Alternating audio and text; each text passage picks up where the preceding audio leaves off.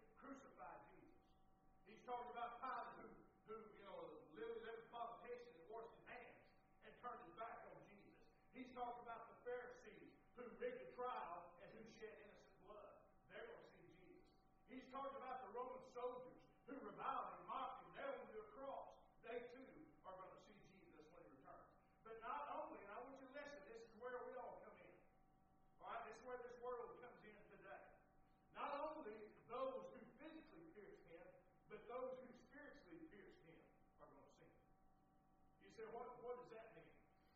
Well, listen, the Bible speaks in Hebrews chapter 10, verse 29, of those who trample the Son of God underfoot, counting the blood of the covenant by which he was sanctified a common thing, insulting the Spirit of grace. Now listen, to pierce the Lord Jesus is to hear the gospel, to understand that he died for your sins, was raised from the dead for your justification, and then reject his offer of grace, reject his death and his love for you. That's what it means to pierce the Lord Jesus. Because according, folks, the greatest sin is not to crucify the Lord Jesus. According to Scripture, the greatest sin, according to Hebrews 6:6, is to crucify again for yourself, the Son of God, and put him to an open shame. So those who have rejected the Lord Jesus, John says they're going to wail, they're going to mourn, they're going to cry out because of that.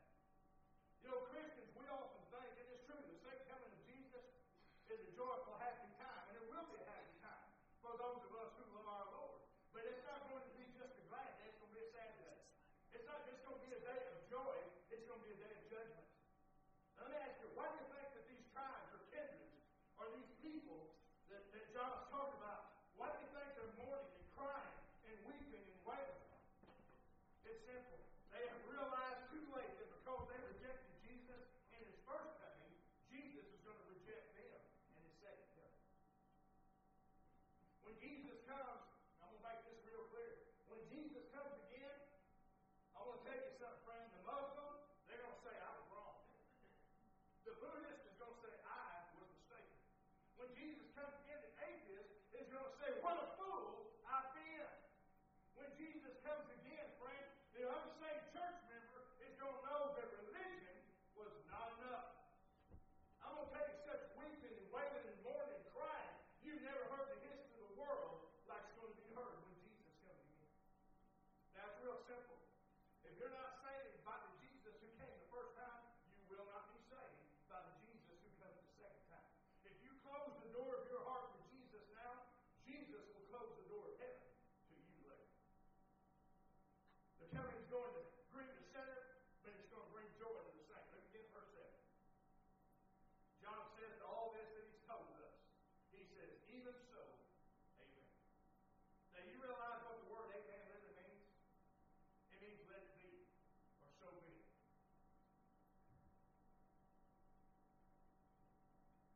I want to ask you a question. When Jesus comes again, will you be weeping or will you be rejoicing? Will you be running from him or will you be running to him? Will it be coming as your Savior or coming as your judge? Those of us who know him are going to welcome him. First of all, as the omniscient Lord. He says about himself in verse 8, I am Alpha and Omega, the beginning, the end.